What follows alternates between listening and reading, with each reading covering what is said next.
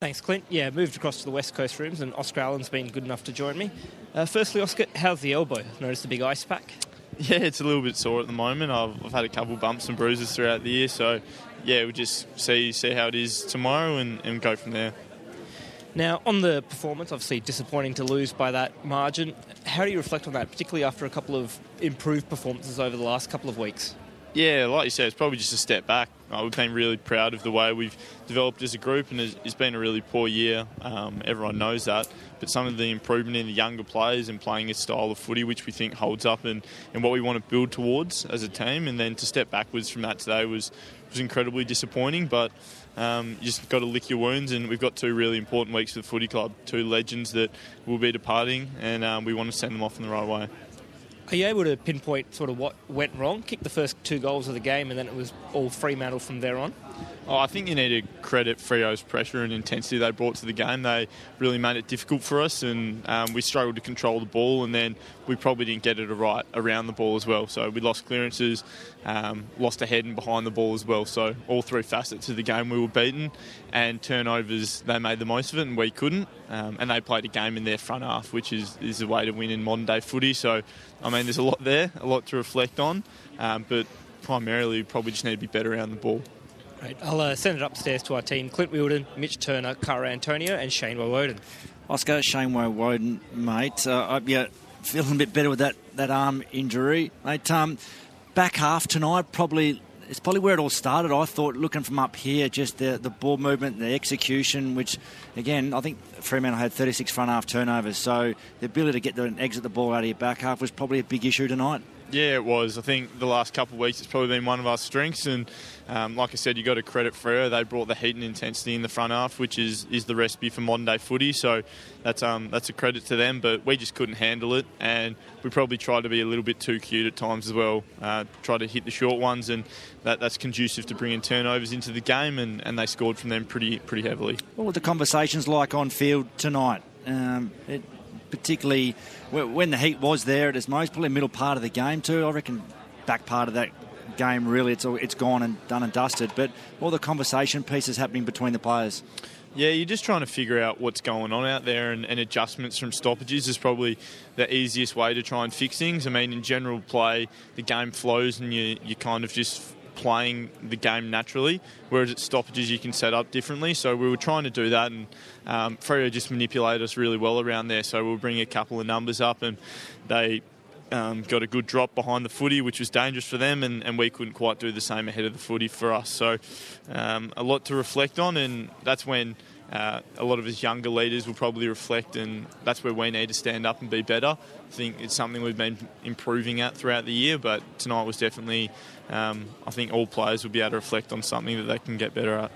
Oscar, Cara Antonio here, commiserations on the loss. You mentioned it just before. Got an important couple of weeks coming up to farewell 2 legends of the footy club. What does that look like over the next 2 weeks, and how can you bounce back after tonight's loss? Yeah, it's a good question, because it's a combination of business as usual. Like, we need to reflect and look at this game and analyse it and just go be pragmatic with it, really. Like, it's a really disappointing loss in the Derby, so that's never good. But in the same vein, we need to prepare as well as we can to put these guys and legends of our footy club out on a positive note. Like Shannon Hearn, games record holder, premiership captain, Luke Shuey, 250-odd games, Norm Smith-Mellis. Like, these guys are absolute icons of our footy club, so we need to do the best we can to facilitate and support them in the next couple of weeks, and really celebrate what they've done for us, because they are footy club. They've made us what we are, really. Oscar, Mitch Turner here. It's hard to beat around the bush. It's been a dark year for the football club, and it's been a dark day for the football club on field. A 101-point loss to your crosstown rival. Luke Shuey, Shannon Hearn departing, as you've just spoken about. A new captain is needed next year. Liam Duggan put his hand up earlier in the week and said he'd love to do it. Is this a side you want to lead? Do you want to be the leader of this football club going forward? Do you want to be the captain? Oh, I think absolutely. Like, it's an honour to even be involved in those conversations and people externally saying it, but I'm sure Duggo would have touched on as well. We've got a number of great young leaders at this footy club, so obviously him Tom Barras, you've got Jeremy McGovern, who's been your senior leader here for a long period of time, Dom Shed. So I think there's a number of other blokes who can take on the role as well. And within the four walls of a footy club, that's just a figure piece of captain. I think you all need to be leaders and be able to hold each other to high standards. And if you do that, I think that's where you breed a successful culture. So whether he has the title I do, anyone else does next year, it's about how we collectively create a direction for this group and continue to build our culture. How prepared are you to take on that role full-time next year? You're still early in your career. It's a big task. This is a big rebuild for the club. How prepared are you to take on that role full-time? Yeah, Simo and the coaching staff have put a lot of development into my leadership stuff. So the last couple of years been involved within the leadership group, and Simo's kind of brought an incentive in this year. Well, not an incentive, just a rotation policy, I suppose. Once Luke and Jeremy were out for a large period of the year in the middle, I think Duggo, myself and Tom Barras all got an opportunity to see what it feels like to lead the club on game day. But we've got such great support and leaders within the four walls as it is, players and coaching staff, that, I think I'm in a position where I've developed well enough. But like I said, it doesn't really matter necessarily if I'm the one with the title or someone else.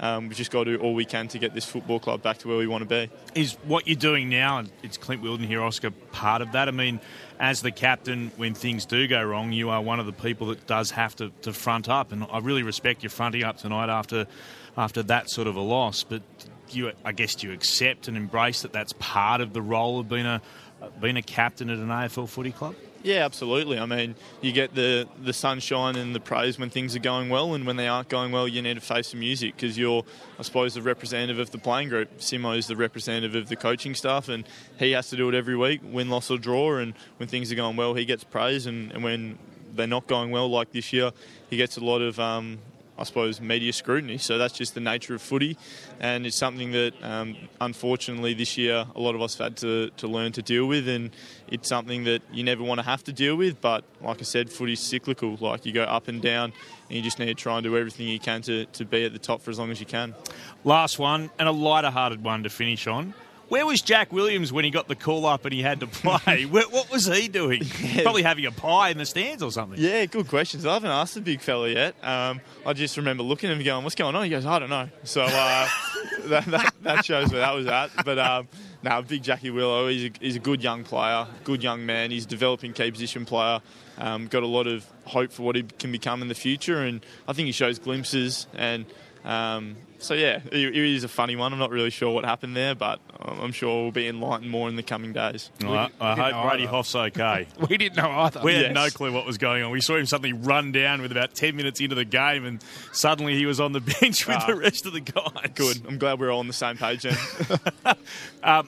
Commiserations on tonight. Best of luck for the rest of the season, and cheers for chatting. Yeah, thanks, guys. Cheers.